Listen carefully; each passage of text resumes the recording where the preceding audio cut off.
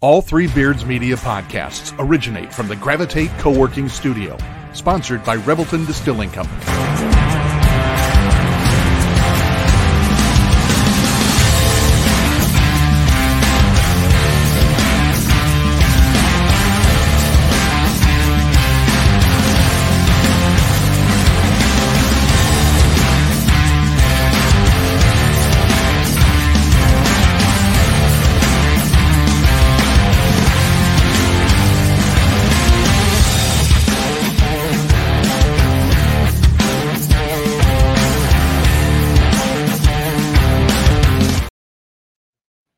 Hey, what is up, everybody? We are live from the Gravitate Co-working Studios and also live from Billy Blank's Monster Party Bar, Iowa Hawkeye Central bar that he's got going on.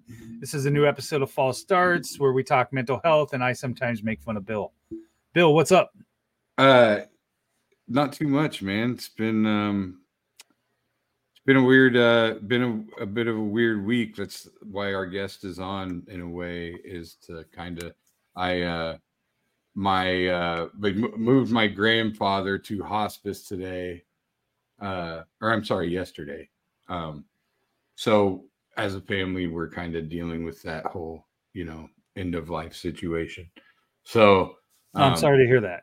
Yeah, well,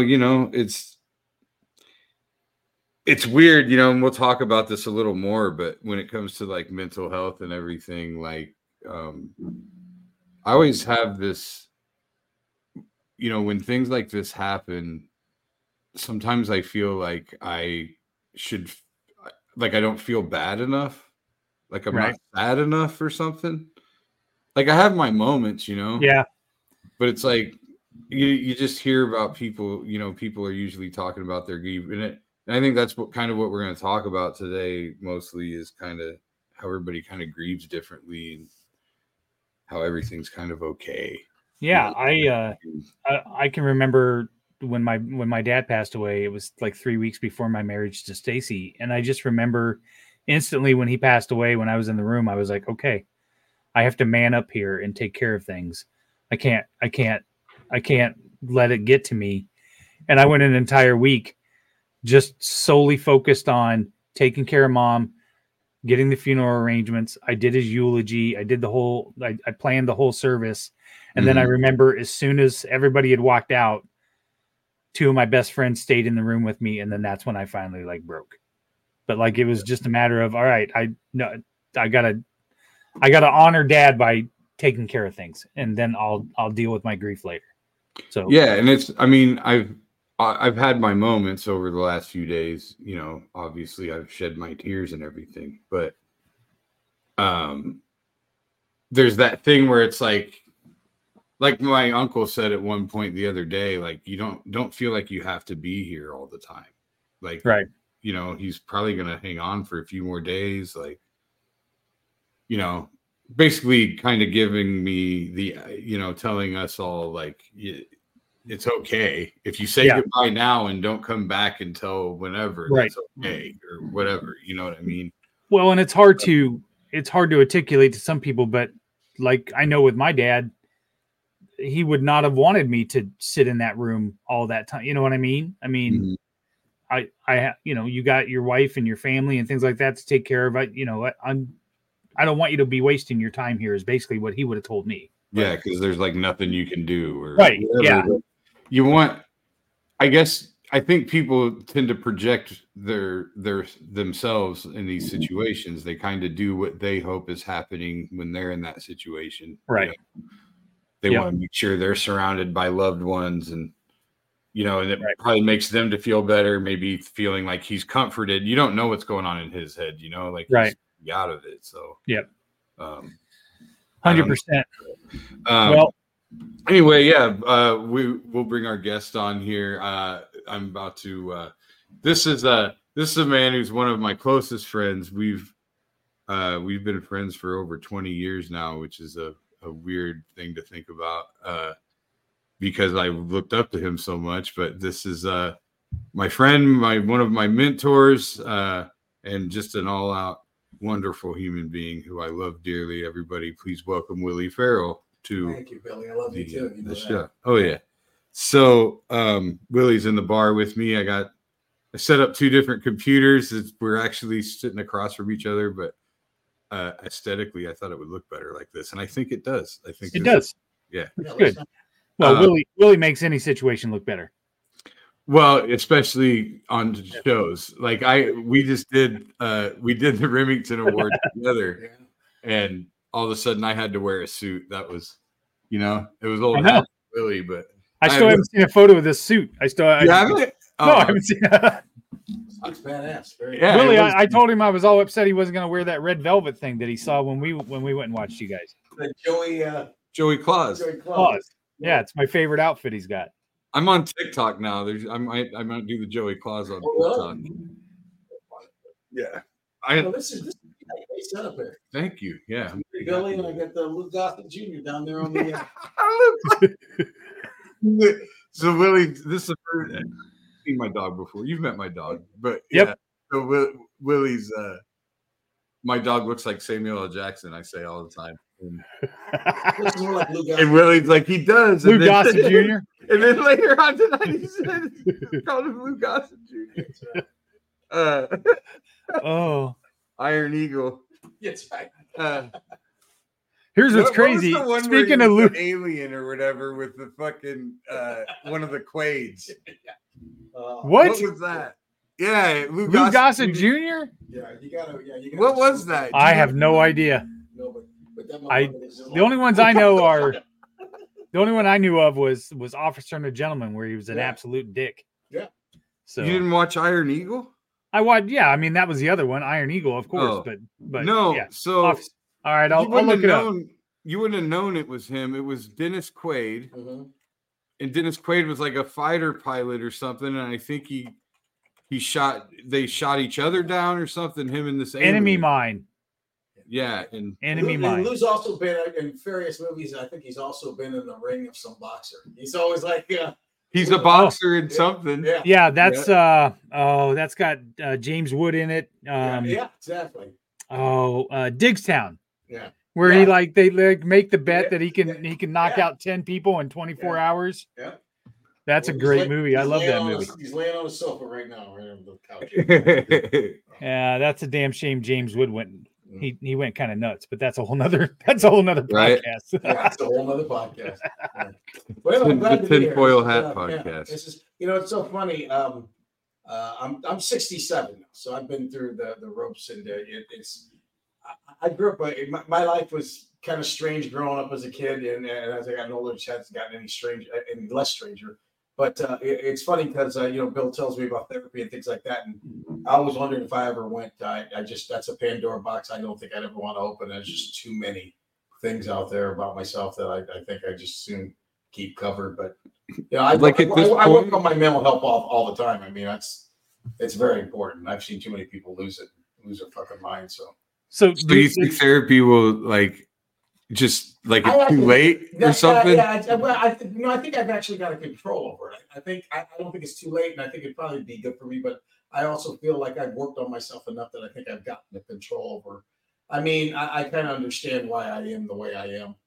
And, I talk to my wife. We got a great relationship. I open up to her. I talk to her. Because you definitely need, for people that try to keep everything inside themselves, that's so wrong. You gotta talk to somebody. I mean, I don't even care if it's Lou Gossett Jr. Talk to somebody. Get it out, and get it out so you can, hear it. I said out loud, whatever it is, it's bugging you. But go ahead. That's all right. So it's funny because about this time last year is when Bill and I started this podcast, and I went through a weekend retreat, which was basically it was a spiritual retreat, but a lot of it was 10 guys telling their life stories and being completely and open and vulnerable. Yeah. And that's just unheard of for men to do. And we had another one this last week this last weekend. And I remember telling the guys at the end, they asked us what, if you could name one word that you would describe this weekend, and I just used the word proud. I was like, it takes a lot of courage to open yourselves up in a situation like this and be completely vulnerable in front of, 10, 12, 15 other guys, you know them, but you don't know their stories. You know, you don't know what their lives are like. And you should be really proud that you can do that. It's because you've been told your whole life not to do that. Oh yeah, I mean, yeah, that's how I grew. You know, and it's funny when you talk about what Billy's going through, and like, there's a thing that comics have a thing that's called stage health. Billy, you ever heard of this? Where you could be sick as a dog, and for some reason you can muster up the health enough to get through a 45-minute set and get off the set and just be sick as a dog. It's called stage health, and I think the same thing with like a stage mental health. I mean, I went on stage the day after my mother died, and I was very, very close with my mother. And I used to do a joke about her, and I did the joke, and I got through it. I don't know how, and I went on stage the day after my best friend, my brother, died. And you know, it's amazing that I got through it, but I did. But you know, there's nothing quite like that to try to get through things like that. It's just, you know. Well, I think too, you know, stage health or you know, athletics too, you know, guys, you got the Jordan flu game, and you got guys that are always playing with a heavy heart because something happened, you know. Brett Favre played the day that his father died. Well, I had to go on stage the day I found out Paul. I was on my way to the show when we found out about Paul. Paul was the owner of the Funny Bone, and I had to go on stage that night.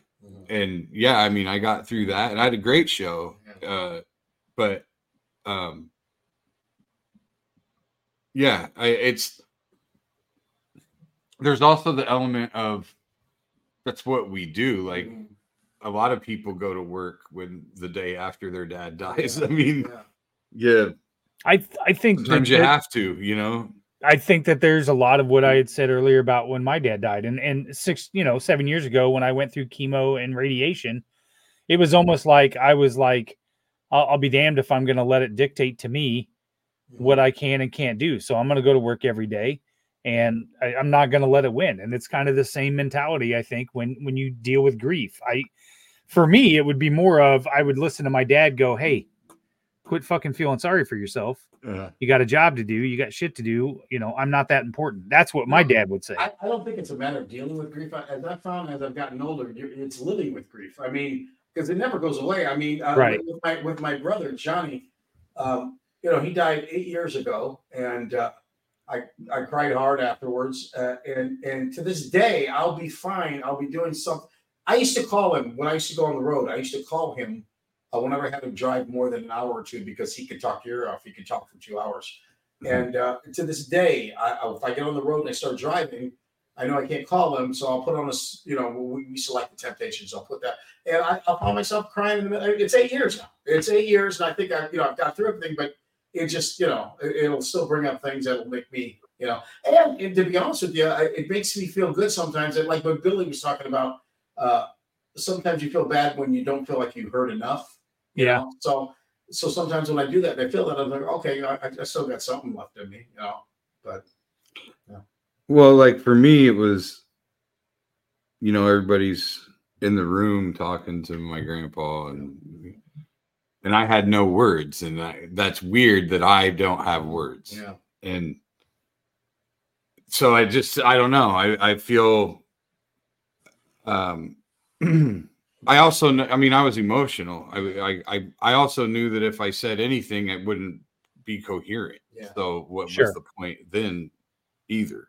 But there's like this little bit of guilt about not having any words. Now, I mean, he's, I can obviously go see him right now.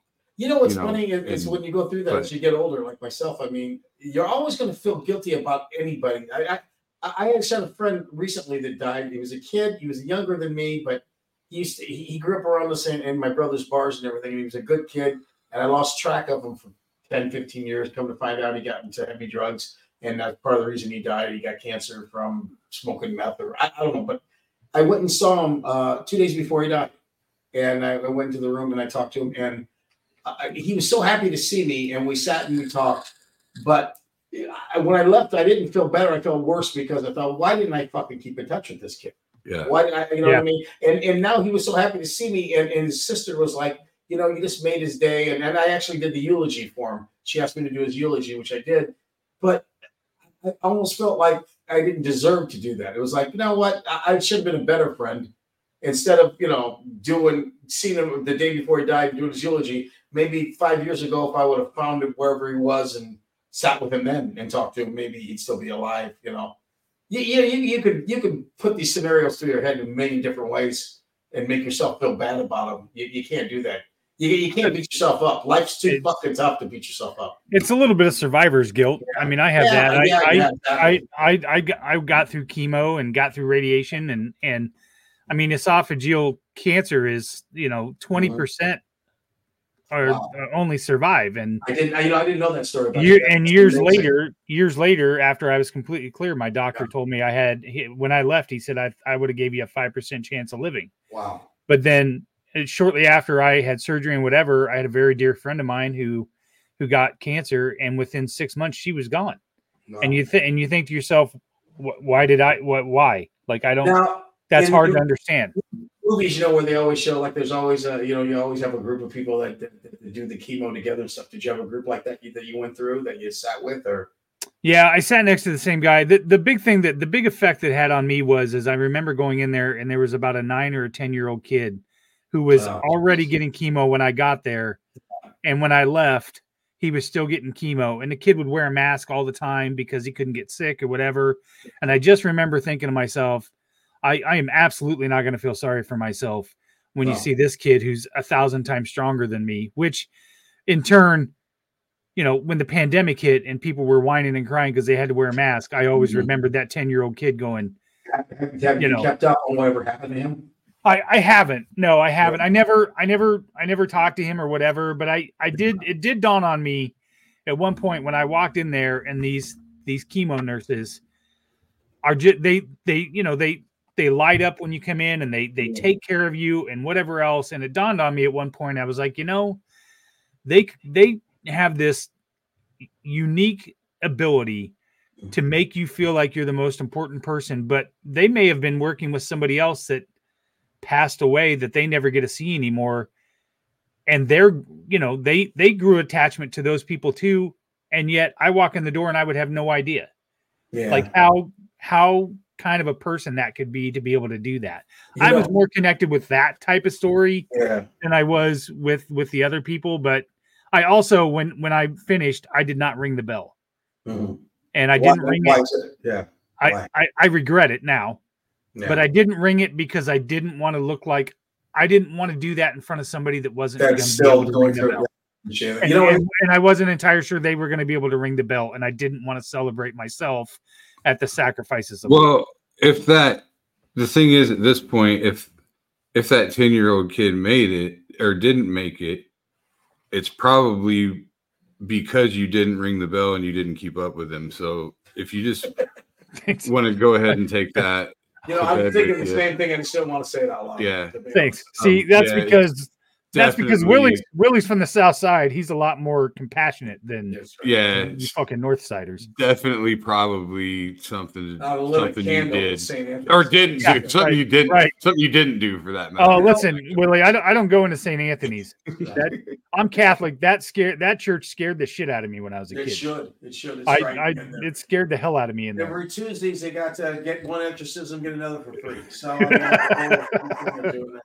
it's funny. Me and Billy, quite a few years ago, we did the show "Cops for Cancer." There was a friend of ours that put it on, Craig Finney, and he finally passed. And there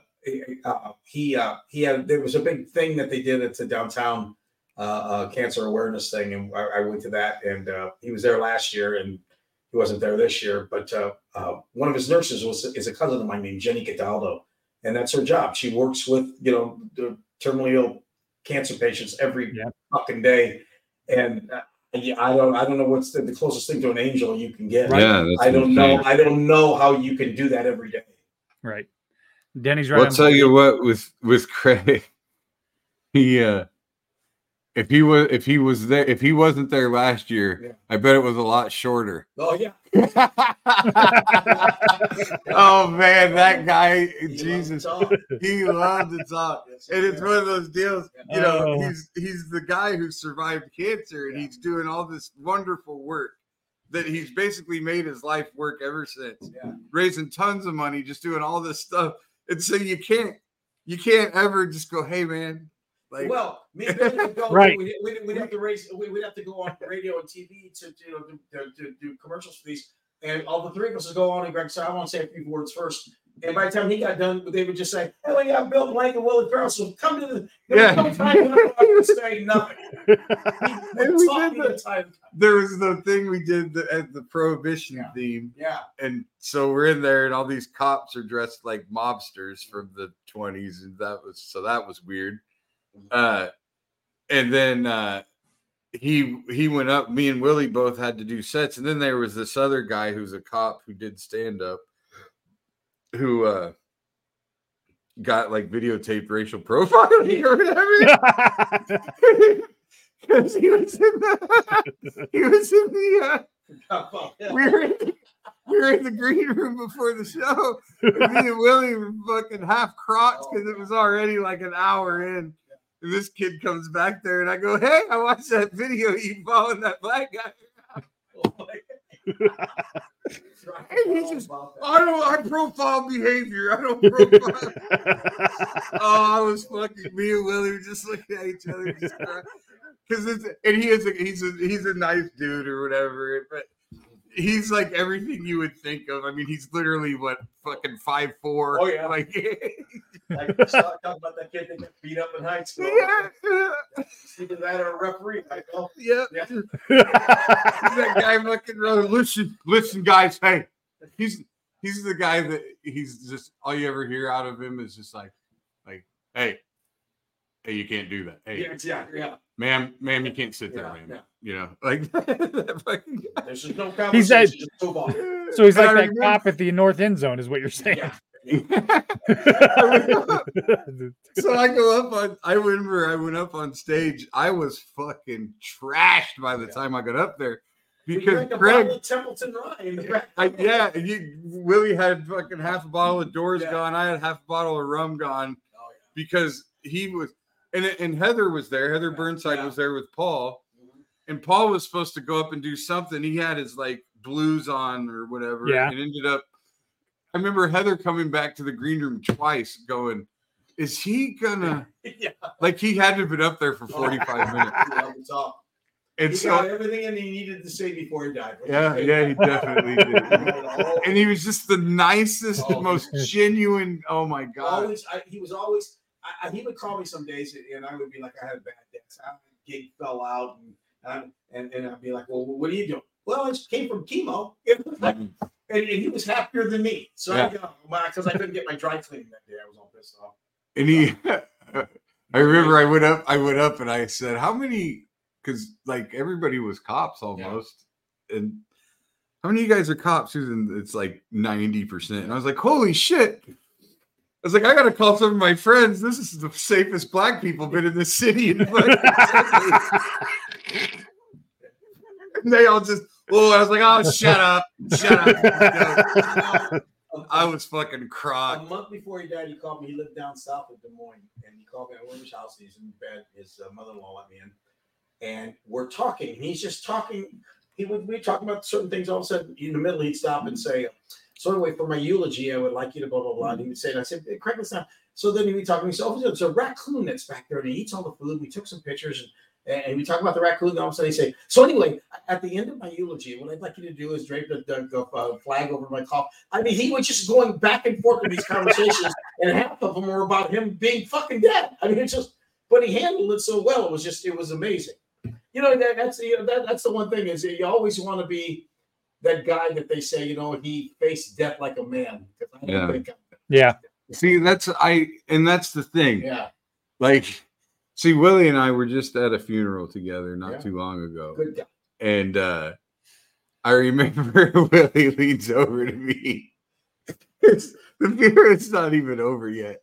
And Willie's like, Billy, and that's me up there. I want you to just fucking throw yourself on the floor.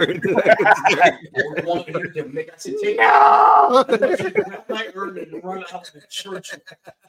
Just make it scene. Oh, yeah. Yeah. Because everybody was being very nice. You don't love me enough. No. I want you. Pretend I'm Paul, Bill. What you do? Oh God! Just want I want a scene to be made. You fucked me on that one because. So Paul, we had basically a big party. Yeah. I mean, after the funeral. Yeah. It was reception, whatever, but we kind of put it together like a celebration. Show. Yeah. And we all of life, I believe. So a bunch of us went up, and talked about Paul. Mostly comics, but there was one of his friends, and then there was another guy who I think went to school with him or something that talked about him. And then the rest were just all comics. And Willie basically hosted the whole thing. And so he's talking, blah, blah, blah. And everybody goes up, tells all these stories. It's like a comedy show. It's just everybody's laughing. Funny, and, all these cute little stories. And, I was obviously very emotional throughout the whole thing. And Blubbering McBlank comes up. So really, hold on. I got to change the opening to the show. So I go up there, and it's like, so Willie goes, okay, well, this next guy, he goes, Paul, he'll tell you how he felt about him. Paul was his Buddha, and so I go up and Willie hugs me and kisses me on the cheek, and he's like, just take a deep breath, you'll be fine. And you didn't need to say that. So he says that, and now all of a sudden I get up to the mic and I can't even get a fucking word out. It's 9/11. That towel just got hit.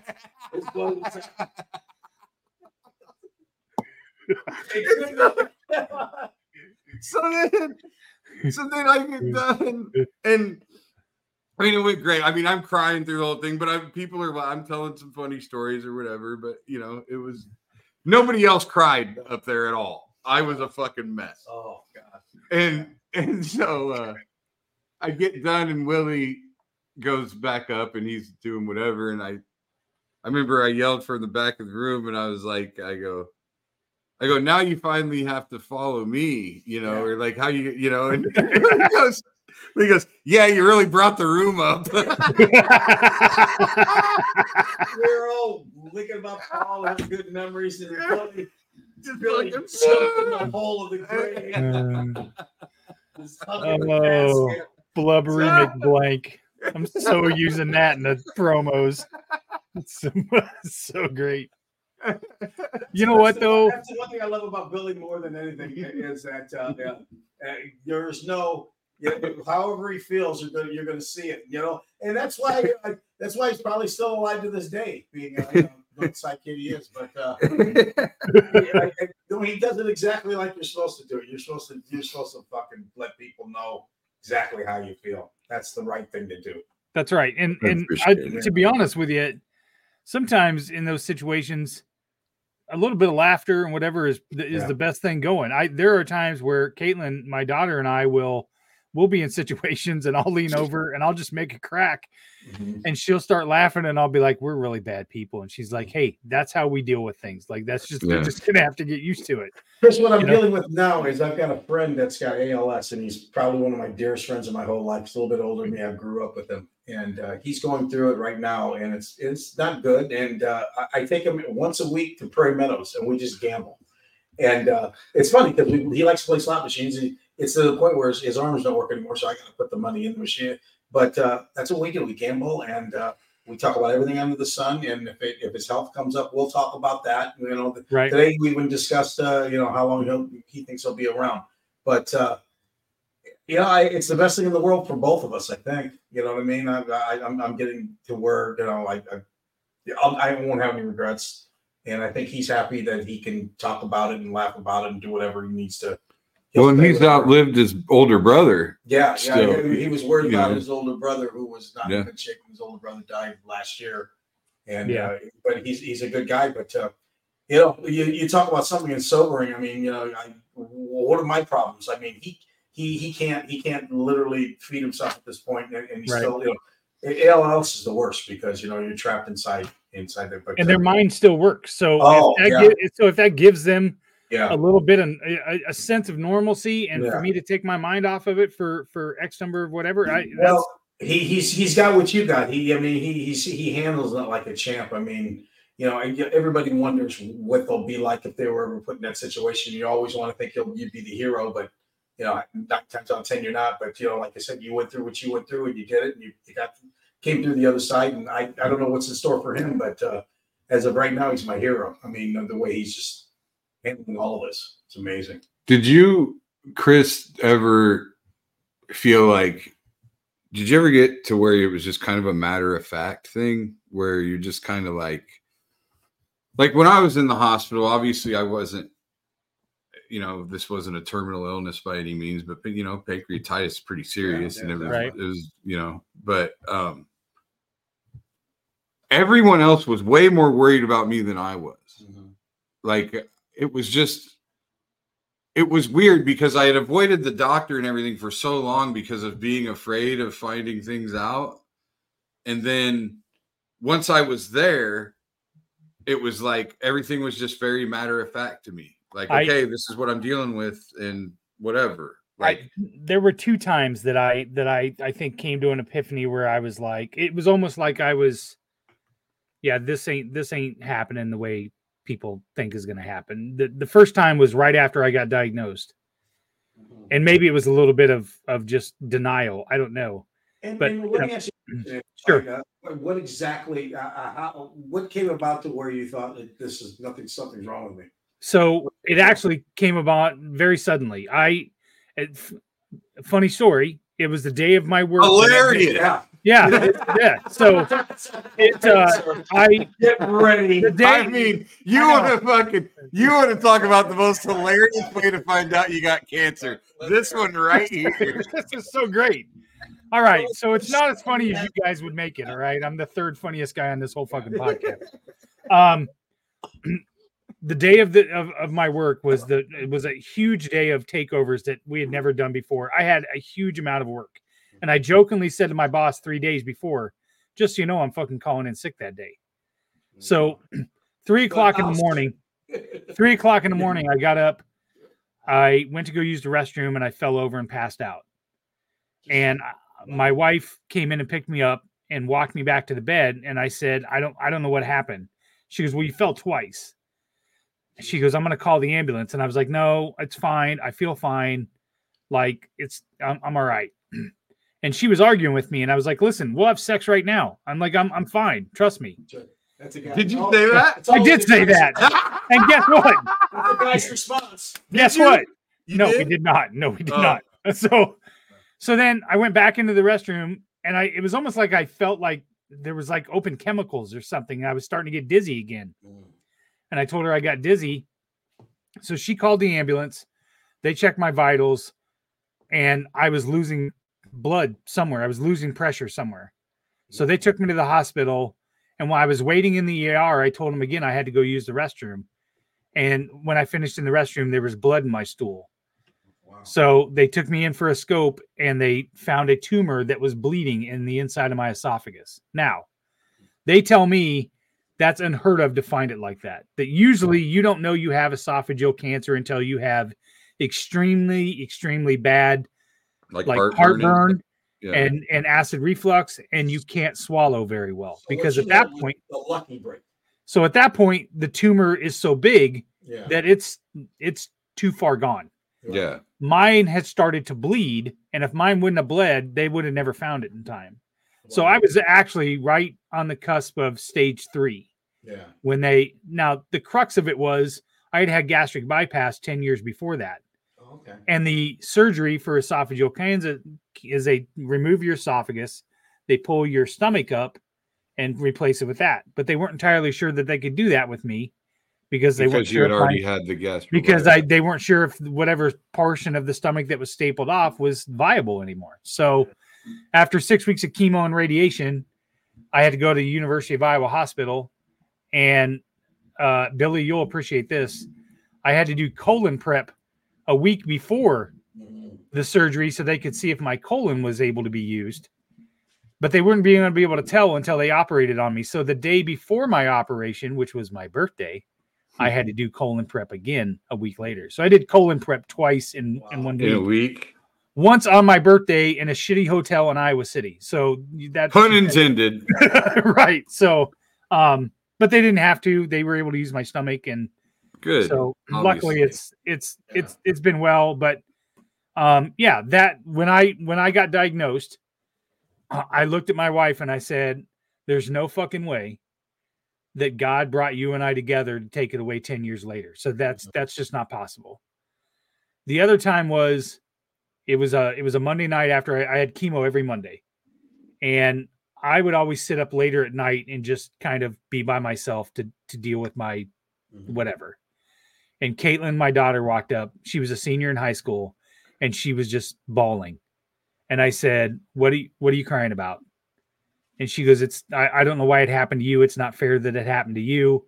And I had just watched this YouTube video called Why Do We Fail?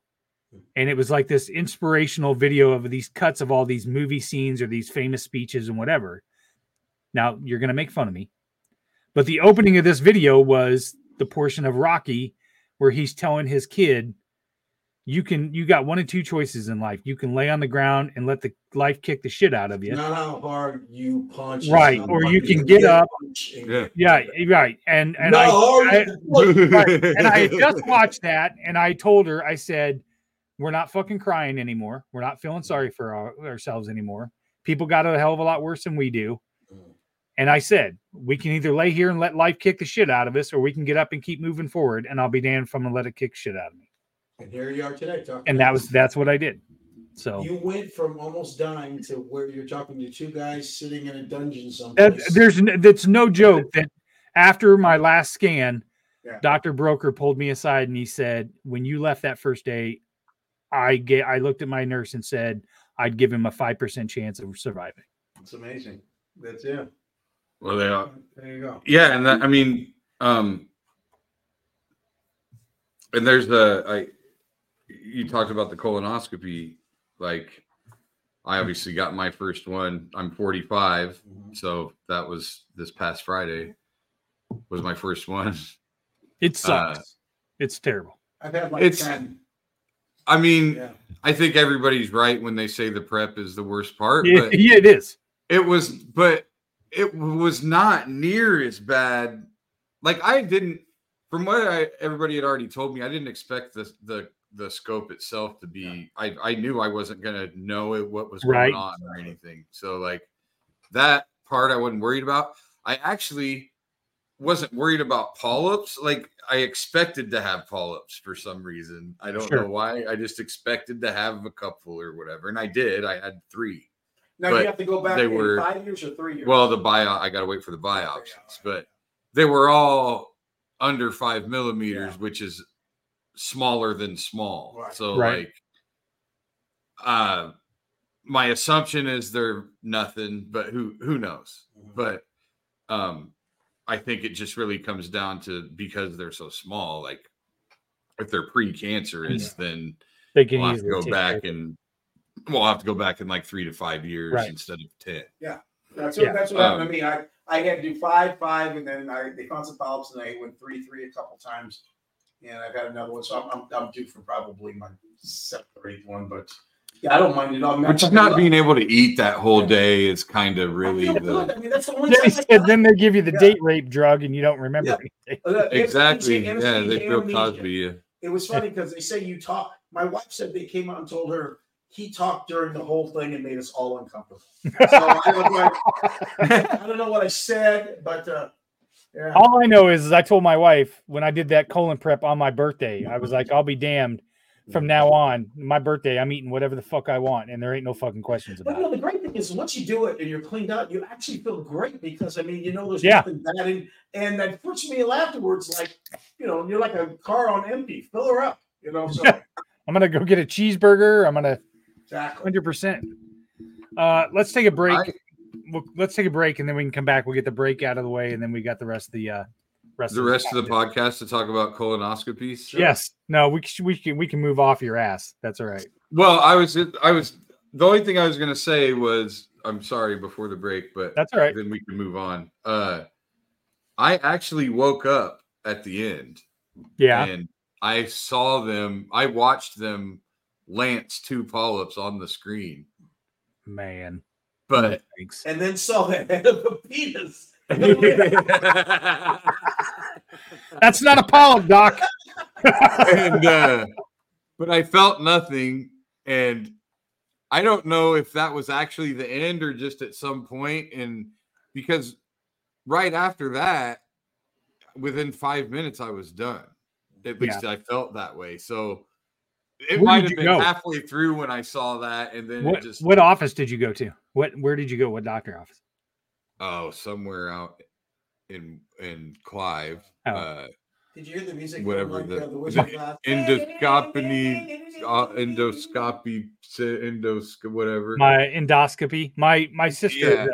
My sister works at Methodist in the endoscopy. My sister-in-law does. Gotcha. Yeah. No, this was my doctor. Have either one of you watched Love on the Spectrum? No. Well, there's an Indian guy on Love on the Spectrum, and my doctor looked exactly like him. And he comes in, and he's talking to me, and I'm thinking, "Oh shit," because he looked like. I mean, he in a way behaved like he was on the spectrum a little bit. His name was Dr. Vinny Boombot. But he had the his eyes, because there's another kid on Love on the Spectrum that when he gets his first interview, he's like, I'm so-and-so, and I'm going to go, and I really want to find a girlfriend. And am I doing my eyebrows right? I just want to make sure I'm doing my eyebrows right. So what is this on? It's on Netflix. And so you can tell that to get some better medical care. He's very happy-go-lucky, and everybody loves him. So you can tell he's been taught to do that. Right, exactly. And no, do your eyebrows so everybody thinks you're happy or whatever. So anyway, this guy, the doctor, is talking to me before, and his eyes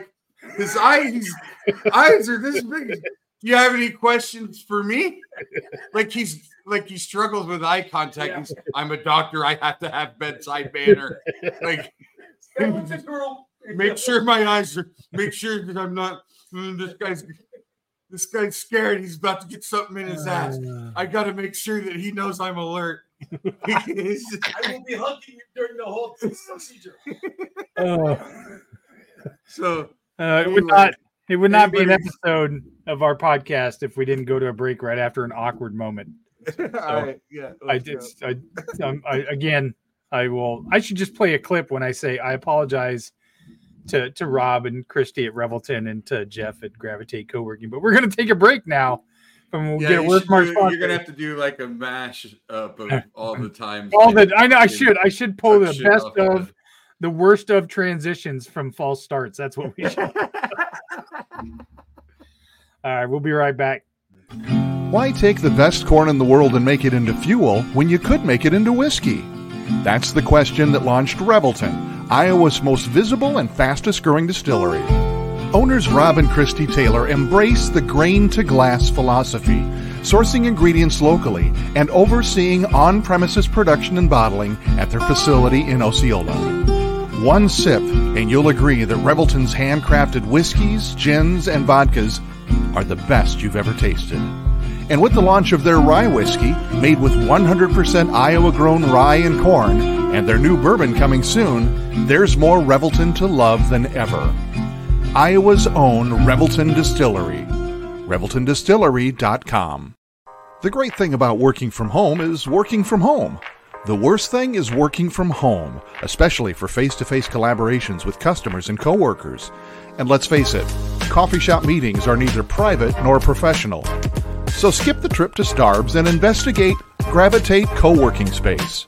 For more than 10 years, Gravitate has provided large and small office and conference spaces perfect for hosting meetings, workshops, or other events, as well as private phone booths for confidential conversations.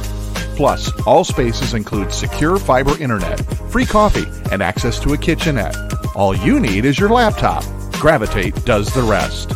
And renting space at Gravitate is surprisingly affordable. An hour of office space costs about the same as venti caramel macchiatos and breakfast sandwiches for two. Daily and monthly rates are also available with no long-term commitment. Learn more at gravitatecoworking.com. That's gravitatecoworking.com. Whoa. All right. And we're back with Willie Farrell and Bill Blank on a new episode of Fall Starts. Before we, Bill's pouring the whiskey. It looks like that's Scotch for Willie. Scotch, a little scotch. When I built the bar, this was one of my first purchases, specifically for Willie. There you go. Lewis just took off in the other room. Willie, about different black people. Willie, I ask you. Is there one white guy that he looks like? Look at. Louis Gossett Jr. had enough.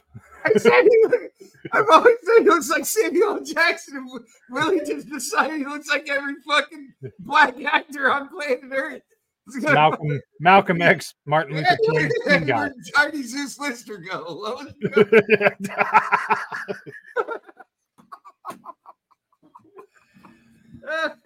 I'd like to remind everybody from the beginning that we had a censor on the front of this podcast, so I would just like to remember there was an explicit warning here. So I did a show. Willie, the place is fantastic. By the way. What's that, Willie? I actually did a corporate show a year or so ago in Revelton. It's down there right by Lakeside, right? Yes. Yep. Yeah. Yep. It's fantastic. I went in there and the people were fantastic and everything. The liquor was great. It was wonderful. Rob and Christie, another set of Southsiders. So yeah, I went to high school with them, and that place is fantastic. Yeah. So speaking of Southside, I got to ask you, there's a Revelton bottle right there. I know. How big? I didn't even do that on purpose. How big of a family do you have, Willie? Because I'm pretty sure I went to school with a Farrell when I was in like second or third grade. Before Willie answers that, I want to say one thing. Yes. Speaking of him calling my dog every black actor that he can think of, Willie, everybody in this fucking town is Willie's cousin. It's true.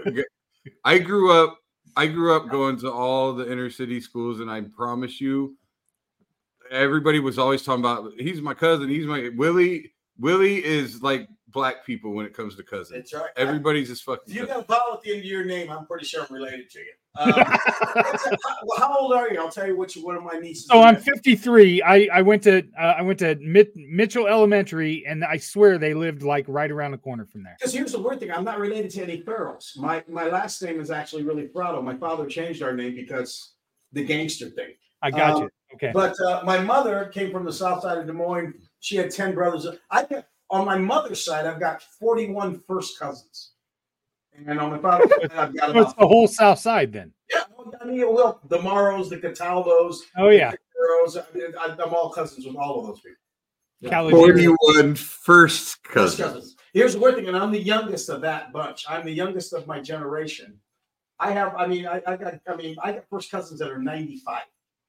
And I'm 67, and out of the 41, there's still 24 left, and I'm the youngest at 67. So you can't kill them. That's good stock. Yeah, you can't kill them. You can't kill them. They stay awake. They stay alive forever. That was your dad's. Your dad had like that. He was the gangster. He had a gangster death. He was like Jesus absolving you. Mm-hmm. So he died on the what? Proverbial cross so God. That your whole family would live. That's right. Yeah. A really long time. I got to go to confession this weekend just for the podcast. About this thing about being vulnerable. It's weird. My father died when I was, first of all, my dad was kind of a gangster, but I grew up with weird shit. I mean, I can remember Jimmy Hoffa in my house. I can remember the Harlem Globetrotters came to our house and played basketball. I'm just weird shit. But he died when I was 11. And then I had a brother that was killed in a plane crash with Rocky Marciano when I was 13. So that was like in a year and a half period of time. And as I look back on that, I got arrested development. I think both my brothers and my sister did that. After I got to be 13, I didn't grow up right. I didn't have a father, and I didn't really. I don't think I ever really processed it. It was weird enough with my father at 11. Then when my brother, who was my hero at 13, died, I've never really ever. And as I look at my two brothers, they really didn't fucking deal with it right, and neither did my sister. And it's a weird thing because if anybody should have probably went and got some kind of therapy at that time, it should have been us kids, and we didn't. And so then you just got, oh well, I'll be all right. I'll continue along, and Well, the term grief counseling didn't exist back then. No. We had rub dirt on it. That was that was literally, yeah. And my poor mother. I mean, she lost her husband and one of her kids. In 2 years. Time. Yeah. And then she had to finally go to work. She never worked because my dad, never had to work. And I mean, it's weird things when you look back on things. There was nothing there to support us at the time. You know what I mean? And as you get older in life and you just keep on burying that stuff or piling stuff on top of or whatever, as you get older in life, you finally realize, God damn, I probably really should have talked to somebody. and that's the argument that I think I have a lot when people say, well, 40, 50, 60 years ago, this didn't happen, or we didn't have this, we didn't have that. Mm-hmm. No, you had it. Yeah. We didn't have the outlet to report it or to acknowledge it. Exactly. That's the difference. Yeah. Well, it was there, but it was also taboo. It was right. Also, that's what. You didn't talk about it. Or there wasn't anybody to identify. Before we, Willie and I were talking before the show started, and I was like, could you imagine? We were talking about a friend of ours that died, who I've talked about a bunch of times. But he was one of those old school Italian, just fucking racist as fuck, and just said. And homophobic, He gave me the best compliment when I was first starting off, and he did the same thing to Billy. And this is when I was first starting off in the 80s, and I had him come to one of my shows. And I said, so what'd you think, Buff? And here was his critique of me. You know what? You're about as funny as a fucking rodeo clown. That's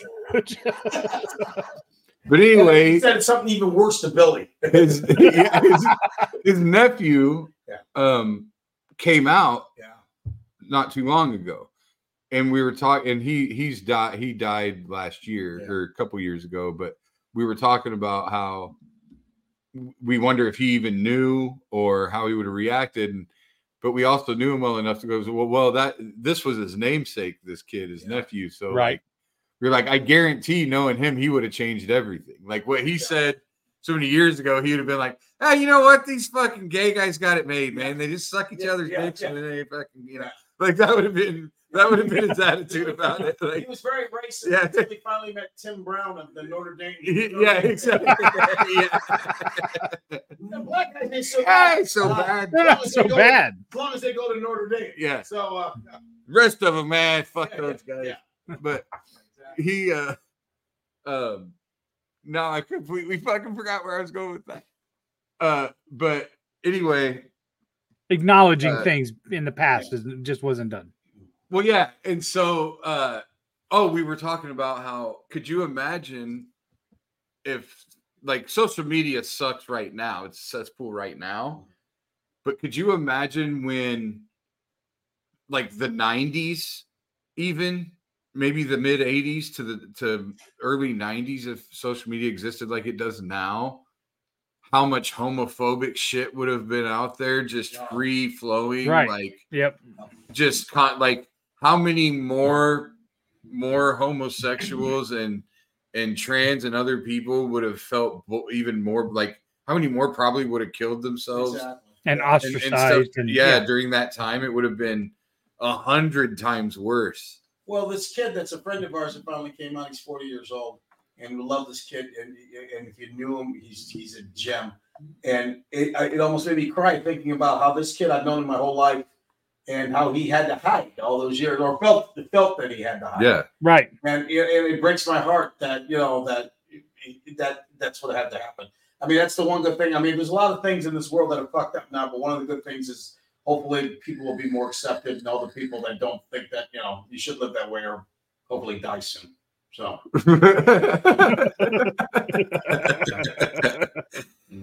I mean, I remember my sister's wedding back. I was 19, I think, when she got married, and her best friend's a lesbian. Yeah. And her best friend and her girlfriend were at the wedding. Mm-hmm. Best friend was in the wedding. Yeah. and she was, a more. It's weird. I would say a more masculine, like more like a bull. Like more. Yeah, like more. I don't think. I think you're supposed to say that. Yeah. But yeah, that's what they say. Yeah, exactly. But anyway,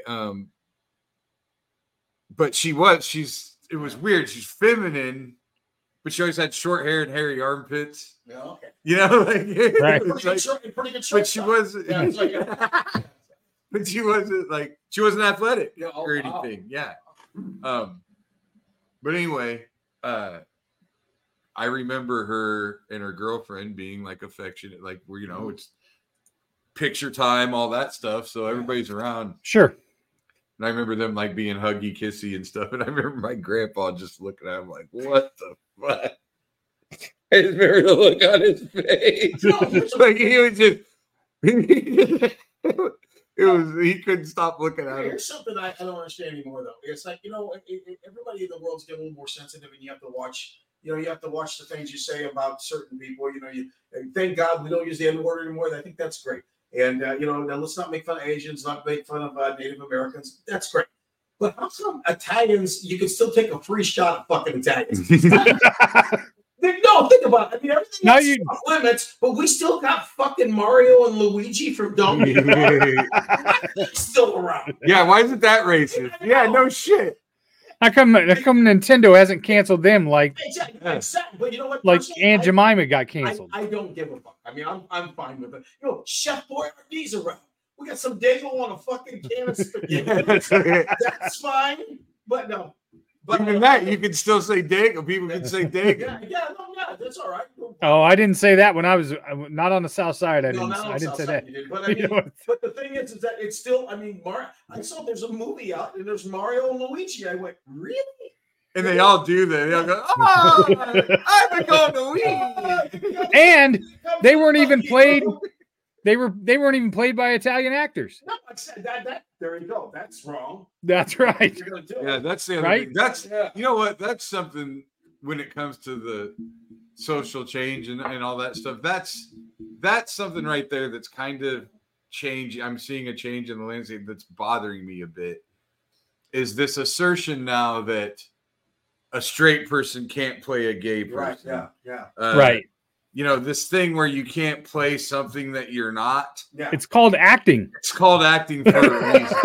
For instance, if they made Forrest Gump right now, Lieutenant Dan, they'd have to find some guy with no fucking that actually has no legs. And it actually there's plenty of actors out there with no legs. Why didn't you use one of them? And like Tom Hanks couldn't be Forrest Gump. They'd have to find a real Forrest fucking Gump. And the movie never get made because this motherfucker. Because he's making fun of the way people talk. You got to find somebody that really talks like that. If you got a real Forrest Gump, you couldn't make the movie because he couldn't finish the line. Listen, that is why Tropic Thunder is an amazing movie. Oh, yeah. Because when Robert Downey Jr. is playing a white guy who plays a black guy, and then you got what's funny? Then you got Simple Jack, and I have worked with Brandon T. Jackson. Yeah. I did a week with him in Richmond, Virginia. And that his part in that movie where he's always getting pissed off at Robert Downey Jr. Like, oh yeah, you're gonna have a barbecue. Oh hey, yeah, barbecue, I think his part, that came from somewhat of a real place for him. I bet it did. Because he's probably if not the fucking weirdest, top 2 or 3 weirdest people I've ever fucking been around in my life. You've been around some weird ones. He was busting out by the Bible, and I swear to God, you couldn't open a page that didn't have highlights. Wow. And he's like telling me all this shit, and he's talking about how the Jews stole his religion. Really? So they're the original. It's like this Black Hebrew. I can't. So what were you? Were you just? I can't remember what the name of it was. At one point, one of the one of the last shows, there was a whole big ass group of dudes from this religion. They all had like all this garb, tradition, like garb on. I don't like all this crazy shit. No, like it was like I think people would watch them and think they were Muslim or something, but they're not. They're not. No, they're like there's a Hebrew. Wow. It's something Hebrew to it. Is he still doing that kind of thing? Yeah, he's like he thinks there's like some island they're all gonna go to and the world's gonna end and they're gonna be the only ones left. No, I'm gonna ask Chris this because I mean you've probably thought so much deeper than this than we have because I mean you proverbially on death's door at one point. The afterlife. What is there any kind of thoughts you have on that? What do you think? Was there a certain time when you were going through chemo, you're thinking, where am I going to go? What's going to happen? You know, growing up, I was scared to death of dying. That was my biggest fear. And, you know, my mom once told me not to ever worry about it because I'll just die when I fall asleep. So guess what I never wanted to go do? So you want to talk about therapy? I want to talk about the start of my fucking therapy. But once you were on chemo,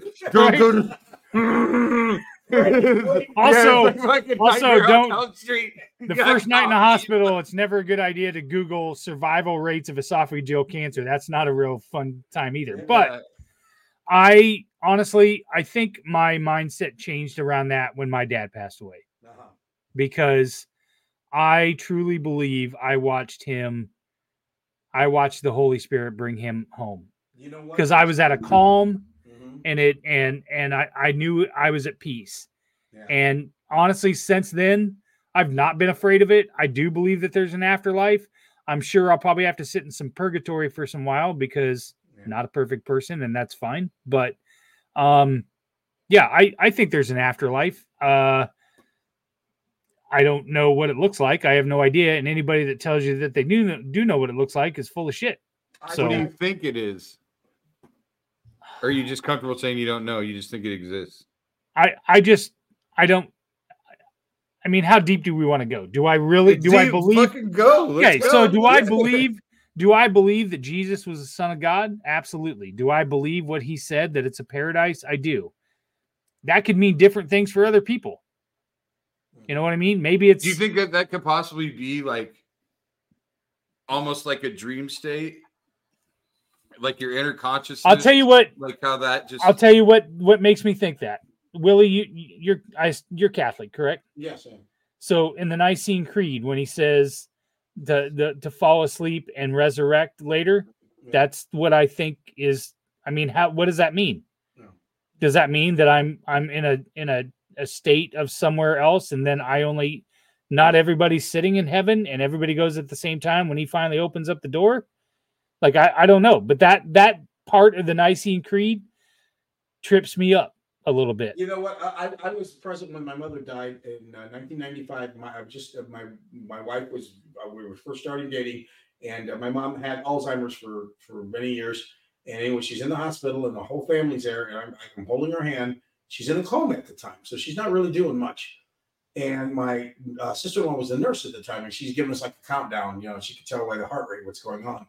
And she told us one point, it's getting close, it's getting close. And I'm watching my mother, and she's got like that coma face, kind of like that. And she stops, and her mouth shuts, and she smiles. She smiles. Yep. And my sister-in-law said, she's gone.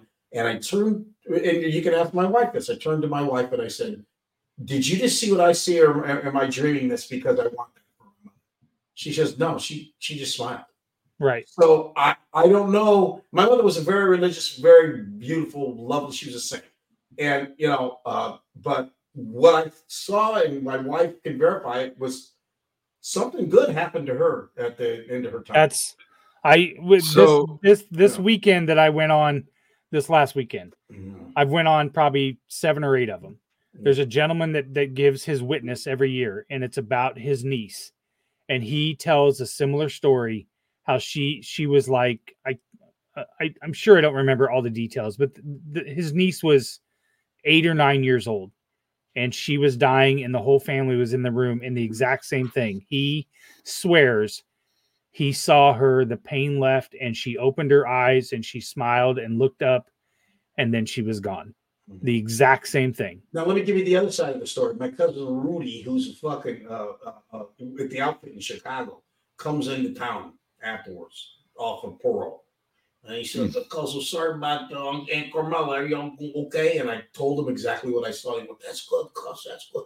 You know, I had a buddy died the other day. He was open his eyes, started screaming." It was like demons came and got me.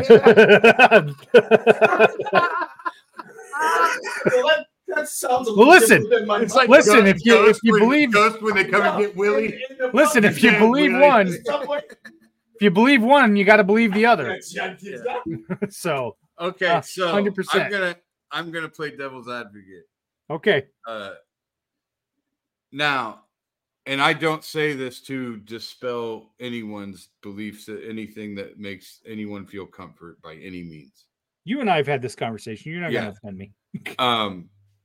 Can that situation possibly just be part of what happens in your brain chemically as you're dying? Absolutely. Absolutely. You know, like, absolutely. That, like, if we're a faithful person, we're going to take that smile and we're going to run with it. Right.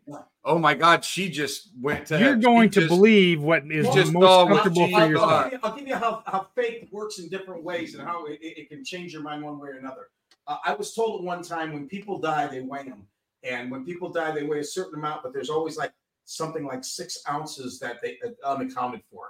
And some people want to believe that's their spirit. The soul weighs 6 ounces. I talked to some people that actually work in it, and they say, no, that's just gases being let out. Right. Yeah. So you want to believe of faith and God and the spirit. You want to believe what fits your narrative. No, they just farted or something. Yeah.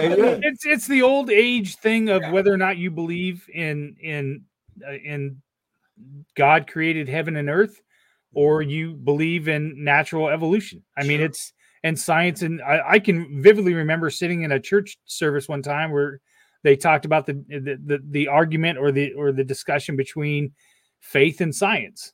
Mm-hmm. It's whatever narrative you want to believe. Yeah. But here's how I here's how I combat that. If you truly believe that God created everything, then He's created those chemical reactions that's causing. Yeah. Exactly. Yeah. So I've always thought, I remember my dad, and we've talked about before how like my whole fear of death brought about the anxiety and everything back when I was a kid.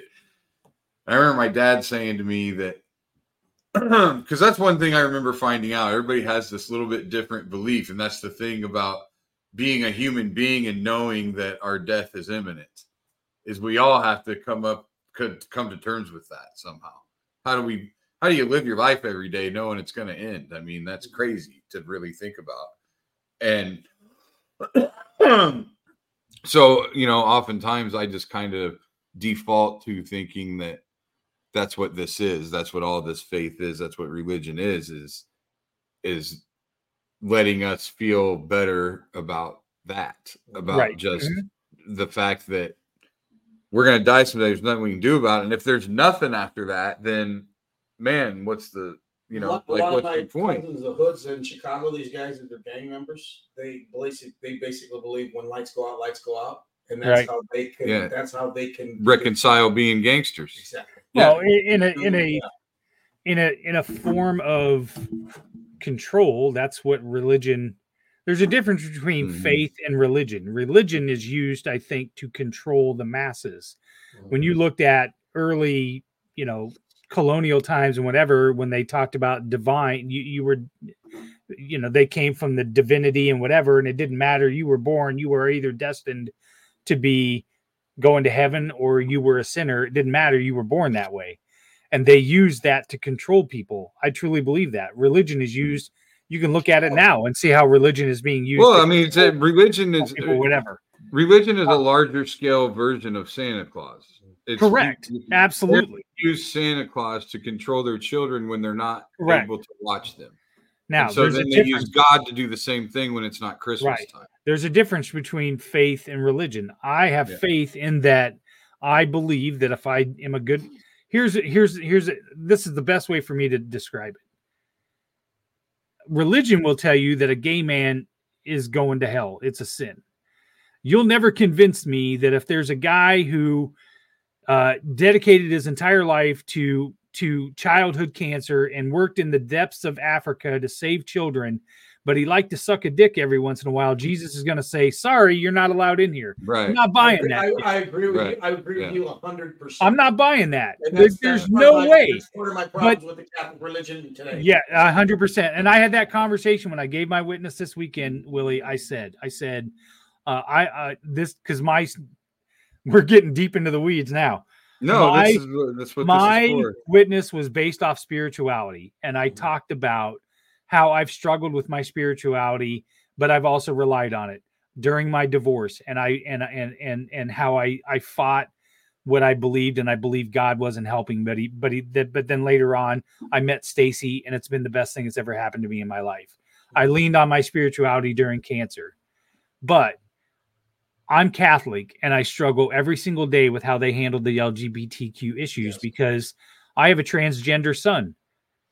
I believe him. I love him. I love him for who he is, and I believe that God doesn't make a mistake. And you'll never convince me that God won't accept him. You'll never convince me of that. And I fight that. I agree with you. I agree with you 100%. And I fight that with the Catholic Church and what they teach every day. So how do I rectify that I don't believe everything the Catholic Church wants to teach me, but I still want to be faithful to my God? Well, I'm a fallen Catholic myself because of all these things. There's only one thing I can go by because I think it actually stands for all religions, which when you think about it, there's so many different religions. Who's the right one? Exactly. I think it's so arrogant. You heard the old joke about the St. Peter showing the guy around heaven. He says, here's the Presbyterians, and then all of a sudden they see a place and it's all bricked off, a big brick wall. He says, who's that? He says, that's the Catholics. They think they're the only ones up here. So, I mean, it's the truth. 100%. Yeah, 100%. So my thing is golden rule. That's it. Treat others as you. And then when you think about, that's a big thing in the Catholic religion. Treat others as you want to be treated. Just be a good fucking person. Right. I don't think. I think if I'm a good person and I do all the things right, I don't think if I eat on Friday that I'm going to hell. I really don't. But look at all the directions you can take that to. Suck a dick every Wednesday. Look at how many directions the other day. Go ahead. I'm sorry, Bill. Well, just look at how many directions you can take that too. Like the Catholic, if you were having this argument with a Catholic priest, say, right, where Chris says, I have a transgender son. I don't believe God made a mistake. God made him the way he is. Boom, boom, boom. Right. Catholics are going to say God doesn't make mistakes. That's a girl. Yeah. Yeah. Right. Yeah. And so to me, the counter argument to that is, well, if God doesn't make mistakes, then he made a girl that wanted to be a boy. Yeah, exactly. Right. Yeah. Like you can just keep going. He also gave him the ability to realize that who he is and what he is. Yeah. Yeah. God doesn't affect free will. So which one is? Yeah. Does he make mistakes or not? I've always had problems with the fact that he's an all-knowing God, he's an all-loving God. Well, if he's all-loving, why do we have all this shit going on? And if he knows that he's all-knowing, why is he letting all this bad shit happen? I just don't understand. Well, it's because we're so small and it's all so big. Another thing, let's talk about that we'll never understand. I was in Florida this last year, and I was looking around. There was the stars around. I said, God, there's a lot of stars. And some guy's next to me, he's an astrology guy, says, you realize there's as many stars in the sky as there are grains of sand. Have you ever heard that? You gotta look at it. I've heard that, but no, pick up I'd like to know how they know that. I know, but even if it's close, even if it's not on, if there's that many stars and that many galaxies and that's many, and if we are shallow enough to think that we're the only ones, right? We're the only ecosystem that somehow developed life. No, exactly. I enjoy thinking about this and talking about this stuff because I'm a good alien anyway. Well, I think about all the time. He can find another. Well, just the different, like that's another theory it's all plausible. Like the Matrix is fucking plausible to me. Like we could all just be a fucking computer program for some alien life form just having a good fucking time. Right. Like we could be the Sims to someone else. Yes, and absolutely. there could just be all these different scenarios, and different things have brought me comfort at different times. Like when I was a kid and I was worried, like I was talking about my dad. I remember he said one time, well, I think everybody goes to heaven no matter what. But he goes, but I think when you go to heaven, you don't remember anybody that's alive still. He goes, I don't think of the concept of them looking down and watching you. How could that be heaven then? How is that paradise if you can't be with the people you love? Yeah. So he's like, I think you lose all your memory of that. And then as soon as you show up, everybody knows who you are and remembers everything. Well, let me ask you this. You're married for 30 years and God forbid your wife passes away. And 5 years later you get married and you're married to this next person for 10, 15 years and you both die at the same time. Who's your wife in heaven? Because I'll tell you right now, that doesn't sound like having two wives. I call that the Auntie clause. I had an aunt, my Aunt Doris, we call her Auntie Doty. She was married to my Auntie clause. Yeah, she was married to my Uncle John, my mother's brother. She's married to the greatest thing ever. Auntie Doty was married to Uncle John for 20 years. Uncle John dies. She marries Uncle Dale, who's another great guy. And he dies. And then now Auntie Doty lived 5 more years. Now she's up in heaven. There's Dale. There's Uncle John.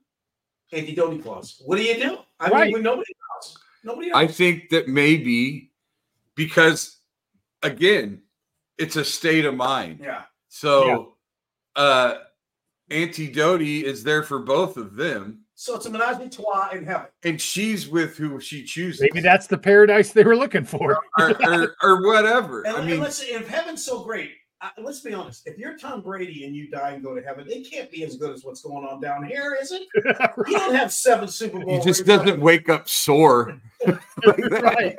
That's it. Like, hey, I still got everything. I'm just not sore. But I don't know. I remember thinking to myself, like, I took what my dad said. Yeah.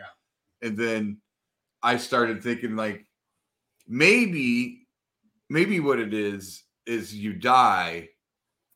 And because time is infinite at that point, everybody that you left behind, you can walk into a movie theater and watch the rest of their life.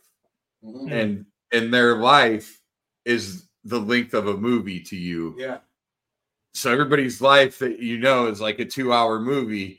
You get out of the movie and now they're there. The movie ends with them dying. And now they're there. You know what I mean? Like, I was thinking about my grandma. If my grandma was watching my movie,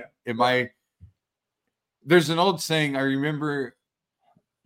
If you watch the movie The Doors, at the beginning, there's Jim Val Kilmer. Jim is doing a poem, and there's a part where he says, "Did you have a good world when you died? Enough to base a movie on." And so then I don't know, all that just came together for me. And I always thought that was one of my motivations in life was I want to have a life somebody would write a movie about. Or at least a maybe, have that effect in some way, whether it's on a single person or just leave the world some kind of, leave a dent. Yeah. Right. Exactly. You know? I just keep going back to the fact that there is just a fundamental difference between faith and religion. Religion is used to control, and you can just look across the country right now and see what they're trying to control you with when it comes to religion in this country, with legislation and everything else. They're trying to control the masses with it, and that is not, in my mind, and that's something that's been going on for centuries. If that's the case, though, here, answer me this, Chris. If that's the case, then why are you a practicing Catholic? Why are you labeling it? Like, if if there's a difference to you between faith and religion, right? Why do you have to have that religion? Because Catholicism is a religion, correct?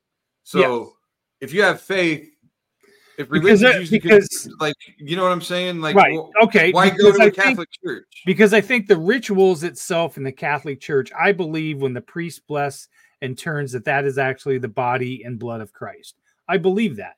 I believe the tenets of the Catholic Church. What I don't believe, and I'm the one that does drugs, right? Okay, what I don't believe is that people that will hijack those things for their own personal agendas. That's what I don't believe and don't go to agree church with. Every Sunday. Go to mass every Sunday. I went to adoration over the weekend. Yeah. I went to adoration over the weekend, and the fact that you have to deal with what your son's going through.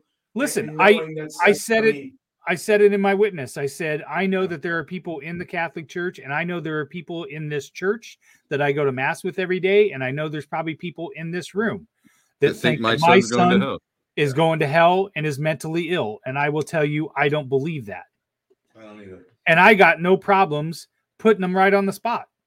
Because as far as I'm concerned, if I believe what is right, I'll fight tooth and nail from the inside. I don't give a fuck.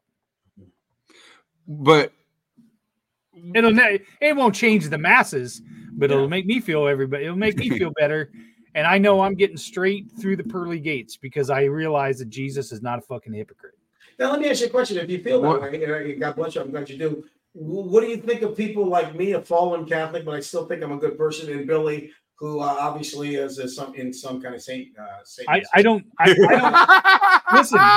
Do I think because you don't go to mass every day and you don't take communion, you're going to hell? No, I don't. As I said before, that doctor who's sitting in the jungles of Africa saving kids, but he's gay. Yeah. It's what you do every day. I go to mass and I take the communion because it gives me peace every week. I enjoy it. It's something that I do with my wife that we enjoy doing together. And that's all that needs to be said. That's the only explanation needed. Yeah. It makes my wife and I a better marriage. I'm okay with that. If I didn't go to mass listen, this whole thing about it's a mortal sin if you miss mass, give me a break. All right. Now, my sister-in-law, who I love dearly, would tell you, you didn't go to mass this week, you're in trouble. Oh, my father-in-law, mother-in-law, 94, 90. They still, they got to get the Ash Wednesday. They got to get that. They got to get all that. And I'll gladly bring them. That's, my Attorney Mutombo is asleep. He's asleep down on the floor. And here's why I know. When before I was born, my mom and dad lost a child. My brother put a bag over his head and died. And I remember my dad telling me years later he was distraught because he didn't think Cass was going to go to heaven because he had never been baptized. And at the time, that was right. And the minister told him. The minister told him that absolutely that Jesus, the Jesus that he knew and the loving God that he knew would never turn his back on a child. Exactly. Yeah. So it's funny, Catholic people are the ones that I've always found to be the most superstitious. Oh, yeah. And the most believing in fucking ghosts and just weird shit. Listen, it's so funny. It's all what you truly believe, Bill. I went to confession this week. I went to reconciliation on Saturday night, and I'm being 100% transparent. I confessed everything that I could think of for the last year, and I walked out of there and I bawled, kneeling at the kneeling for probably 10 minutes because I felt so clean. As clean as Bill after his colonoscopy. Yes, right. All the shit just slipped right out. And I even called my wife, in tears, telling her I was sorry for being a terrible husband. You know what? I'm jealous of you that you have found something like that. Because I'm not a religious man. I'm a spiritual guy. I want that. I want to have that kind of. Willie, I want that peace of mind. I would love to have it. Willie, I'll tell you this. You can't. Now, I realize this is going out on a limb. I would invite you to that retreat and as a participant. And I will bet, even if you didn't go back to church ever again, you would have that feeling. Well, you know what? I think I'll take you up on it because I'm 67 years old and I'm watching people drop around me like flies. And I definitely, I know I want to go wherever my mom went because it seemed like she went to the right spot. That's right. Well, yeah. And I remember having many, the old podcast me and Bush had, and we had a retired Methodist preacher on there, and we got into all this. And I remember him saying that God is love. He goes, you think Anne Frank went to hell? Yeah, right. That's crazy. He's like, that's crazy. Right. Because she just happened to be Jewish. Yeah, I mean, he's like, he goes, God, there's room. He goes, there's room in the world for every religion. So now we're going to get into some crazy. Okay. Chris dies. Chris dies at a ripe old age of 97 years old, whatever. I'll take it. You close your eyes. What now? Where are we? What are we doing? What do you guys do? You're dead. You're older. No. What are you doing? Where are you at right after you take your last breath? What happens? I think the Holy Spirit delivers me to Jesus at the gates, and I get to see my dad. I get to see my brother for the first time because I never got to meet him, which is a regret that I've had my entire life. I look all the time and wonder what my life would have been like if I had an older brother. That's what I truly believe. And I will tell you, when my dad passed away, I was 40, I don't know, 44, something like that. So my brother had been dead for almost 45 years. The very first thing out of my mom's mouth when dad died was, he gets to see my baby before me. Like she was jealous. Yeah, she was jealous. And the fact is that that's what I believe, is I'm going to be able to finally see my brother. That's great. I mean, that's what I'm hoping. I got parents and two brothers up there right now. I mean, I think if I get through TSA, it isn't heaven. I think that I'll probably. I'm sure I'll be waiting in the line. I'll still be the poor bastard waiting in line. I think I'll probably get reincarnated as a fucking tortoise and just never die. That's amazing because I'm looking at you and that's exactly what you got resting tortoise face anyway. I want to come back as Patrick Ewing the dog. I want to come back as Patrick Ewing. My new bull. My new bull. Patrick Ewing the dog. That's what I want to come back as. I'll look like that fucking Bugs Bunny cartoon when he's the tortoise in the hair. Yeah. Well, let me throw this. Let me throw this conspiracy theory at you. What if I pitched you a conspiracy theory that we all worship the same exact God, even Muslims? Because there's a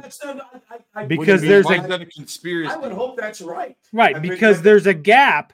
There's a gap in Jesus's history from when he was a young boy to when he transferred the water into wine at the miracle of Cana.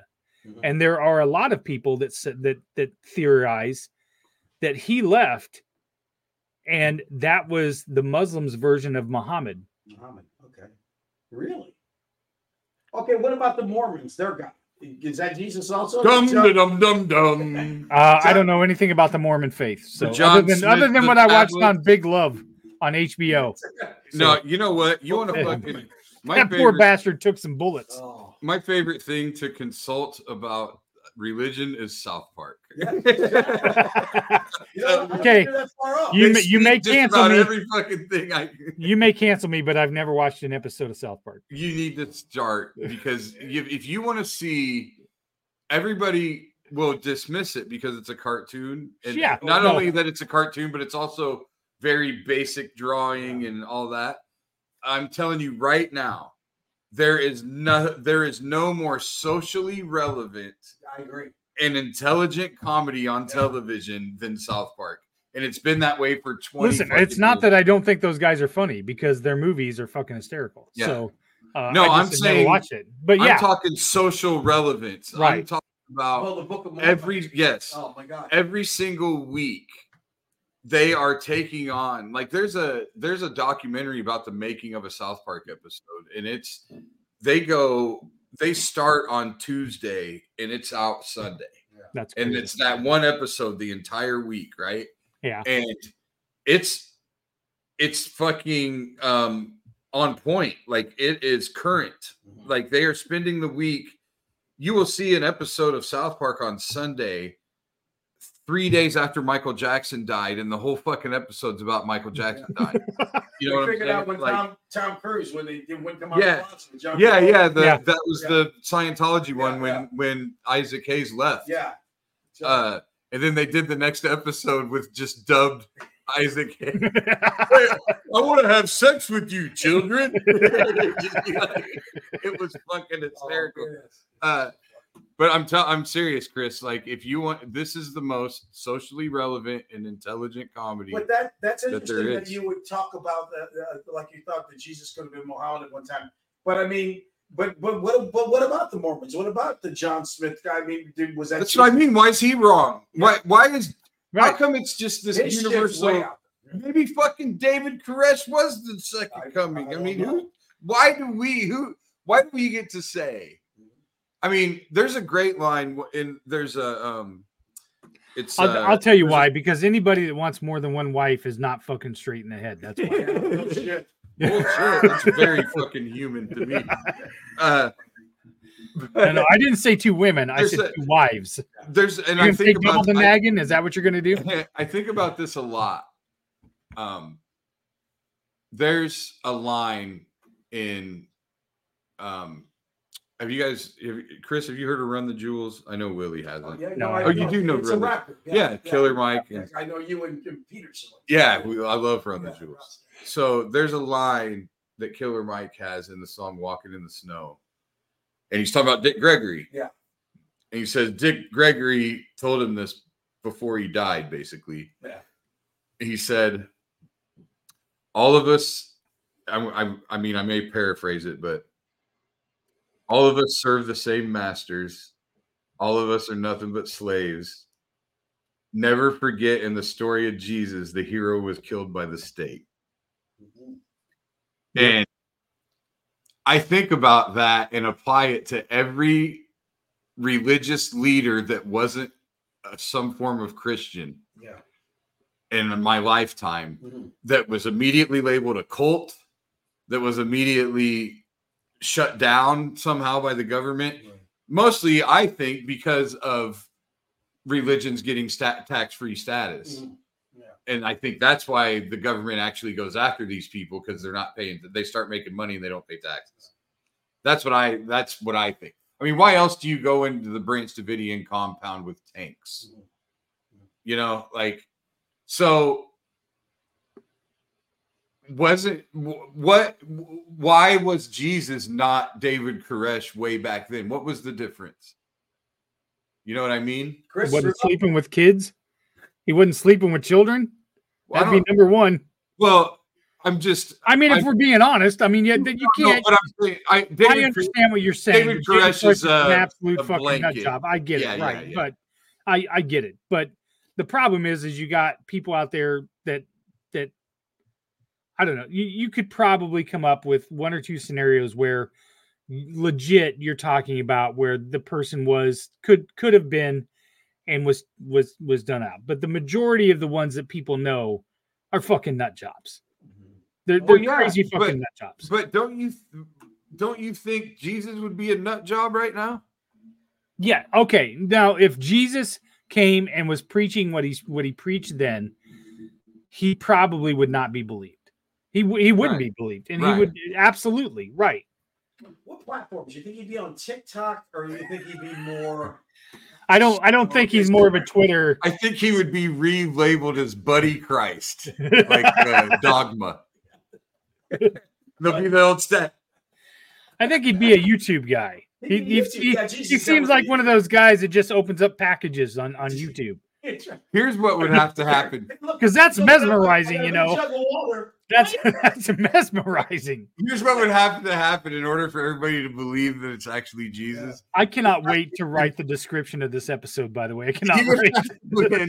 he would have to win American Idol, America's Got Talent, and Big Brother, and The Voice, and The Voice. Yeah.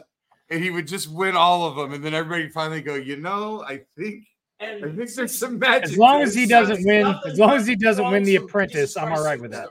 And he had to break the NCAA scoring record. Oh well, shit! That was Pete Maravich. Then we missed out on that deal. All right, we gotta end this thing. It's as much fun as it's been. Willie, I can't tell you how much. When I was going to sit down with Woody Farrell, I was not prepared to debate Catholicism and spirituality, and it was the greatest. It was the greatest thing I've ever done. It was so great.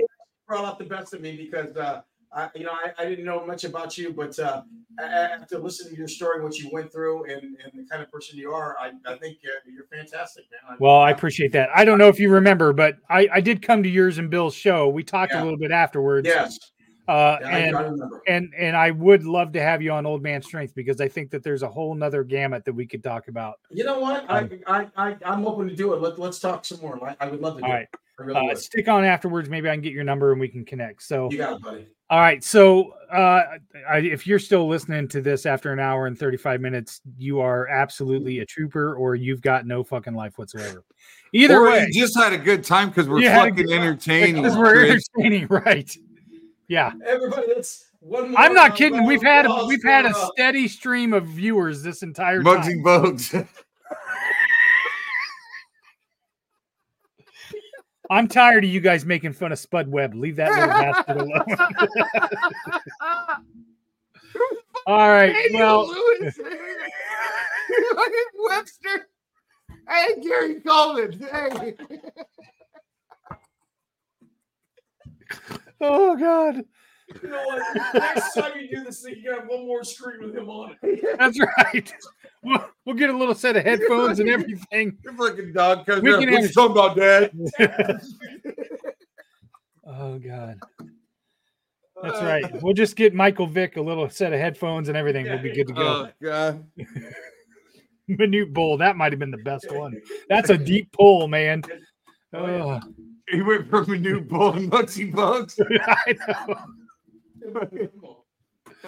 No. All right. Well, we appreciate you guys listening. Thank you so much, Willie, Billy. As always, man, this was a great idea to do this podcast. I'm honored to do it with you. Thank you. And it really was an honor, Willie, to sit as transparency. It was the first time I'd ever seen you on stage before that time. It won't be my last because I laughed my ass off, and I might even get a front row seat just so you can roast me. So, next time the crowd's going to be interested in 60 minutes of just religion. It'll be fun. Yeah, the funny bone. I'll sell a shit ton of alcohol that night. All right, guys, everybody. Thank you for listening. Check out all the rest of the podcasts on Three Beards Media. Willie, Billy, thank you so much. You guys have a great night. All right, buddy.